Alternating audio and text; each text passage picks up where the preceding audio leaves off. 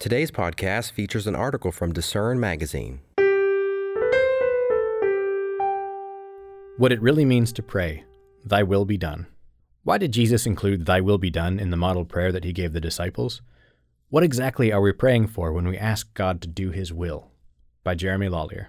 When Jesus taught the disciples how to pray, he gave them a template that began with these words: Our Father in heaven, hallowed be your name.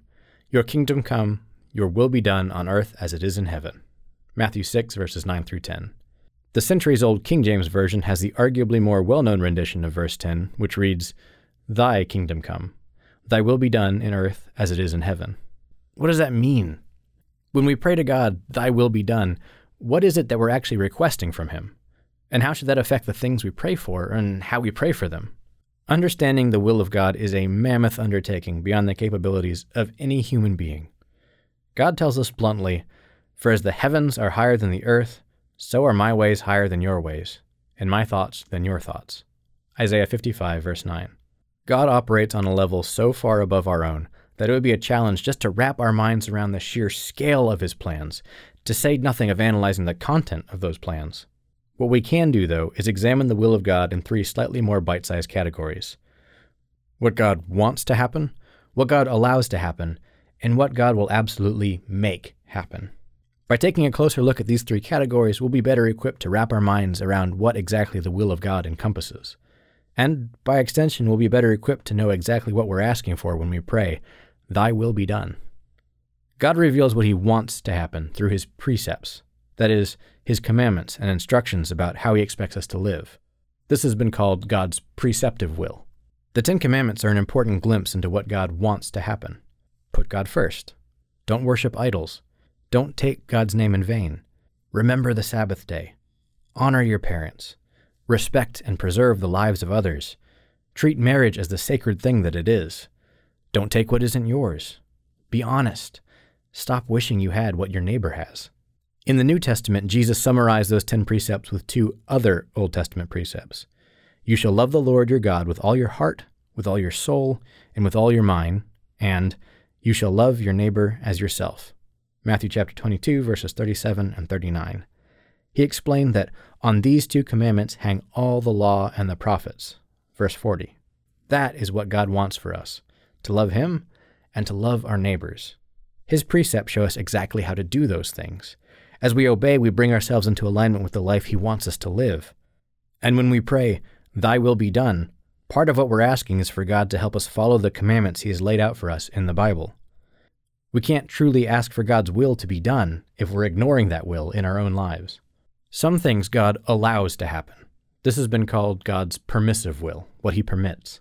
It's pretty obvious that God's commandments, what he wants us to do, can be ignored. He tells us not to murder, but people murder. He tells us not to lie, but people lie. God wants us to do his will by obeying him. In fact, he commands us to obey, but he doesn't force us to obey. Because God chose to give us free will, he also gave us the ability to disregard his instructions. He permits us to disobey his precepts. There is ultimately a penalty for such disobedience, but he still gives us the choice. As the nation of Judah drifted farther and farther from God, God sent the prophet Jeremiah with a solemn warning. This is a nation that does not obey the voice of the Lord their God, nor receive correction. For the children of Judah have done evil in my sight, says the Lord. They have set their abominations in the house which is called by my name, to pollute it. And they have built the high places of Tophet, which is in the valley of the son of Hinnom, to burn their sons and daughters in the fire, which I did not command, nor did it come into my heart. Jeremiah chapter 7, verses 28, 30 through 31. God's permissive will was allowing something that contradicted his preceptive will. He hated what the people of Judah were doing, but he didn't supernaturally prevent them from doing it. He gave them the ability to choose, and they chose something awful. Understanding how these first 2 aspects of God's will can coexist can help us understand why evil exists in the world. Even though it's not what God wants, he allows us to make those choices. When we pray, Thy will be done, we are also telling God that we submit to what he allows, trusting that even when he leaves evil temporarily unaddressed, he has a reason and will take care of it at the right time and in the right way. A third type of God's will involves the future events God promises to make happen. Unlike what he wants to happen and what he allows to happen, what God decrees will happen is going to happen. That's why it's been called God's decretive will. For I am God, and there is no other. I am God, and there is none like me, declaring the end from the beginning, and from ancient times things that are not yet done, saying, My counsel shall stand, and I will do all my pleasure. Isaiah 46, verses 9 through 10. When he created the world, God said, Let there be light. And there was light. Genesis 1, verse 3. When he sent Jeremiah to warn Judah, he promised, I will cause to cease from the cities of Judah and from the streets of Jerusalem the voice of mirth and the voice of gladness, the voice of the bridegroom and the voice of the bride, for the land shall be desolate. Jeremiah 7:34. And in time, that's exactly what happened. But one of God's most important declarations concerns his coming kingdom, a time when the tabernacle of God is with men, and he will dwell with them, and they shall be his people. God himself will be with them and be their God. And God will wipe away every tear from their eyes. There shall be no more death, nor sorrow, nor crying.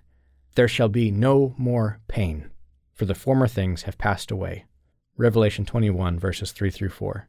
When we pray, Thy will be done, we are also asking God to do all his pleasure, to do the things he has promised to do. It's why we pray, Thy kingdom come, Thy will be done in earth as it is in heaven. We want a kingdom established where a king will reign in righteousness and princes will rule with justice. Isaiah 32, verse 1, where the evils of this present world are ended once and for all, just as God has promised. When the time for his crucifixion drew near, Jesus wasn't looking forward to the incredible pain and suffering he was about to experience. He prayed, Father, if it is your will, take this cup away from me. Nevertheless, not my will, but yours be done. Luke 22, verse 42. It's good and important to let your request be made known to God, Philippians 4, verse 6. He wants to hear from us, and he loves to give good things to those who ask him, Matthew 7, verse 11. But when Christ taught his disciples to pray, he taught them to include an important request, Thy will be done.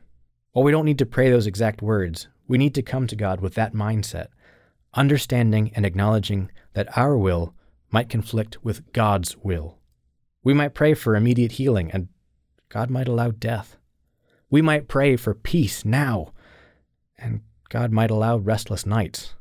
We might pray for swift intervention, and God might allow a painful trial to continue. Those moments are hard. They test our faith and our trust in God. But Jesus set the example for us. Not my will, but yours be done. God is bringing about a kingdom that will forever transform the world into something wonderful. And even though we might not understand everything he chooses to do and to allow along the way, our job is to trust his will along the way. And that's what it really means to pray, Thy will be done. Learning to want what he wants, learning to accept what he allows, and learning to follow him toward the future he promises. Thanks for listening. For more information from today's featured article, visit lifehopeandtruth.com.